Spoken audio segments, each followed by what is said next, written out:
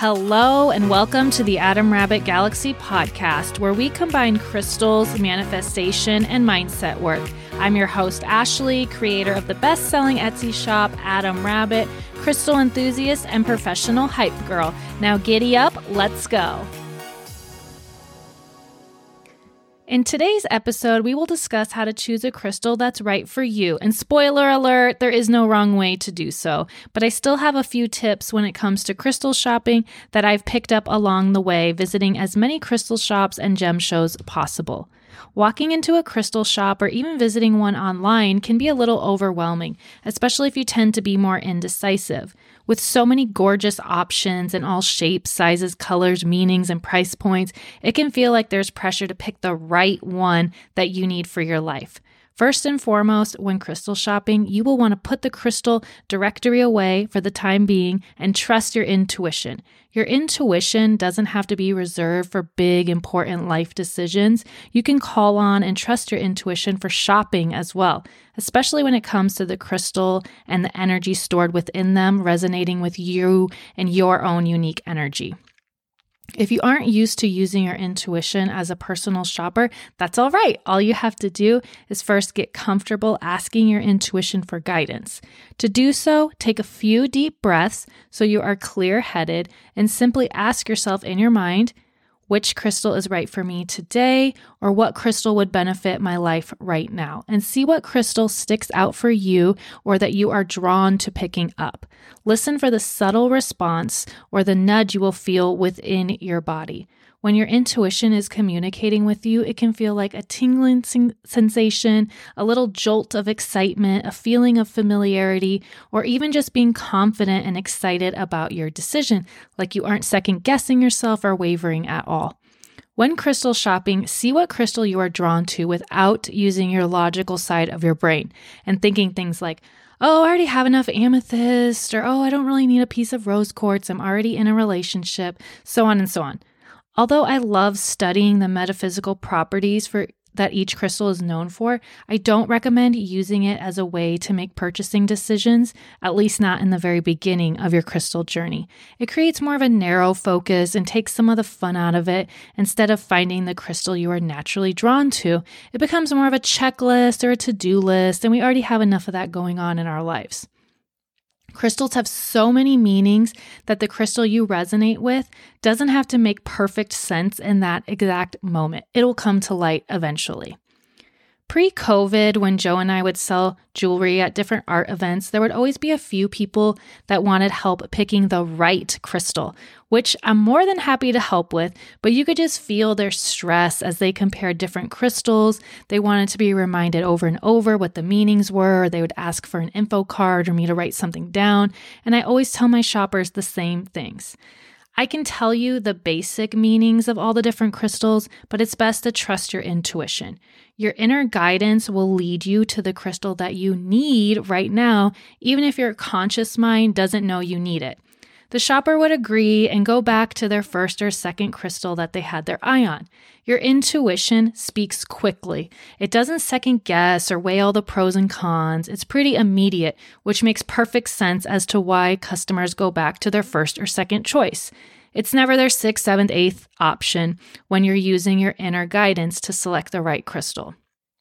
When I would wait and explain the meaning of the crystal until after they've selected, many customers would be blown away or even tear up at the booth and begin to share personal details about their lives and what they were going through only after they already made their crystal decision.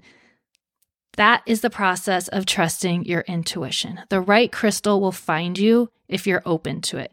And by the way, customers almost always anyway, would choose amethyst when they're using their intuition to shop for crystals, which makes perfect sense, again, because amethyst is one of the most intuitive crystals that helps you open up your third eye, and it's highly coveted by psychics, tarot card readers, energy healers, so on.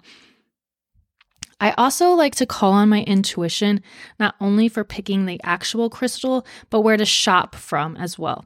Crystal shopping should be fun, exciting, and light you up. You want to make sure that the crystal shop you're interested in passes the vibe check. Now, even when I'm at the Tucson Gem Show, which is the largest gem show in the world, we use our version of the vibe check. Again, trusting my intuition and the energy I feel from the seller, their pieces, how they interact with me, as well as other customers. All of these signs point out to me whether or not they're right for me. When I'm shopping, I rely more on trusting the energy than weighing out prices.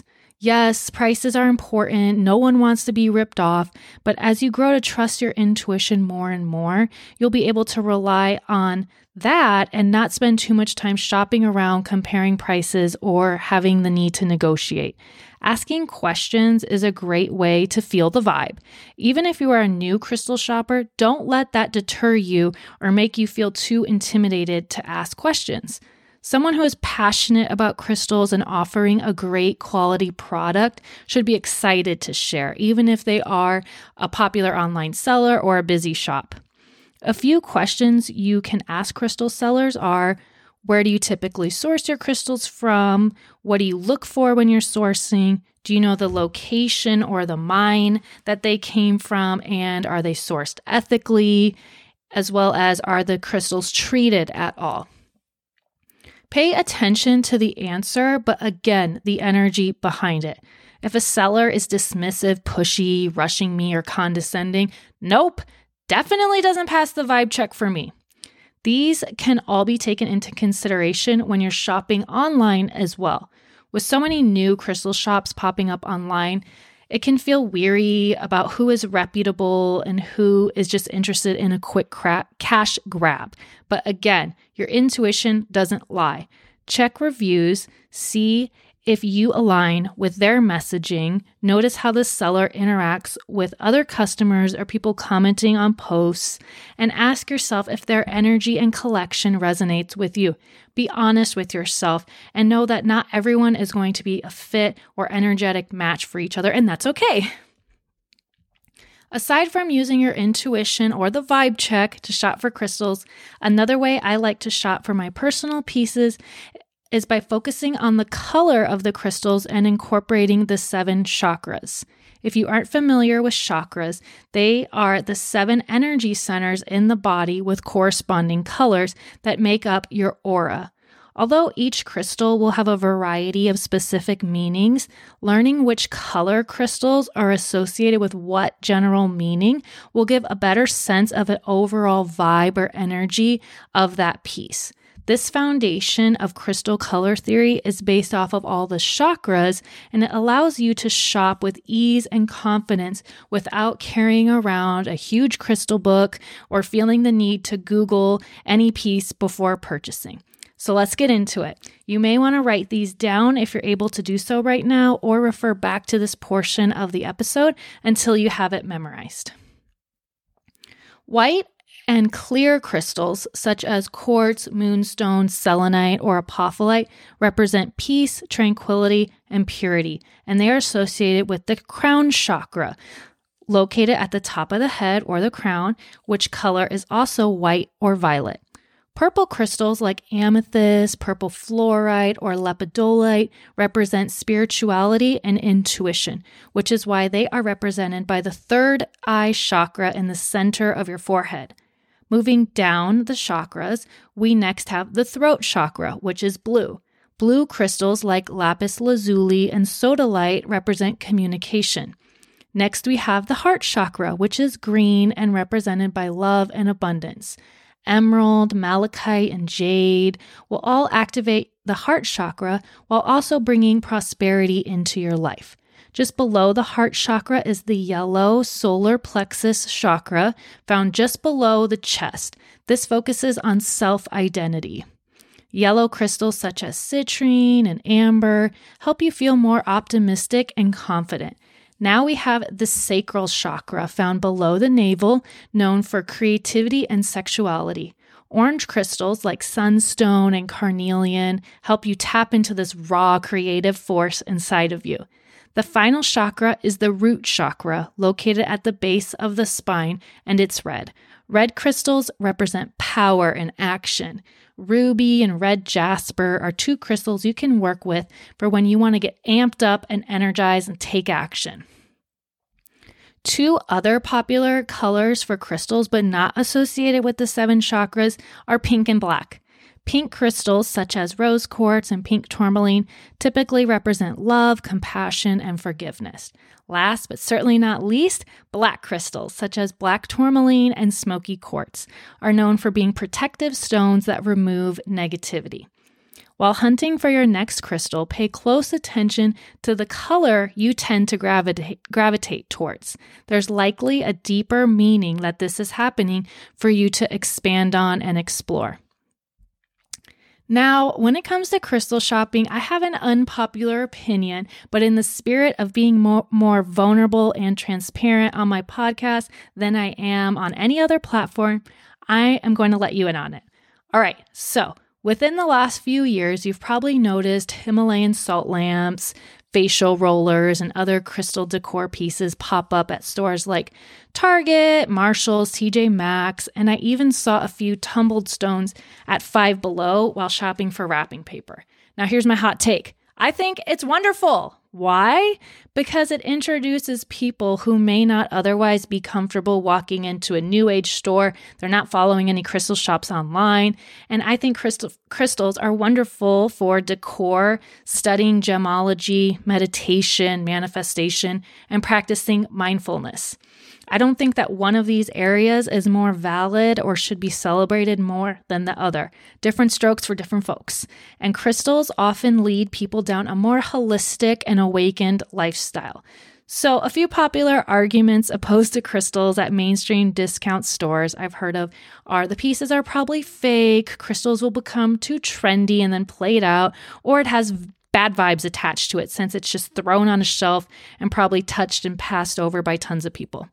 Me, personally, I don't believe that a crystal is fake just because it's at Target. Of course, you're going to want to use your best judgment to see if it feels like glass or resin, but since crystals are so abundant and found all over the world, it's not necessarily any more of a risk of it being fake than a seller you haven't shopped with before.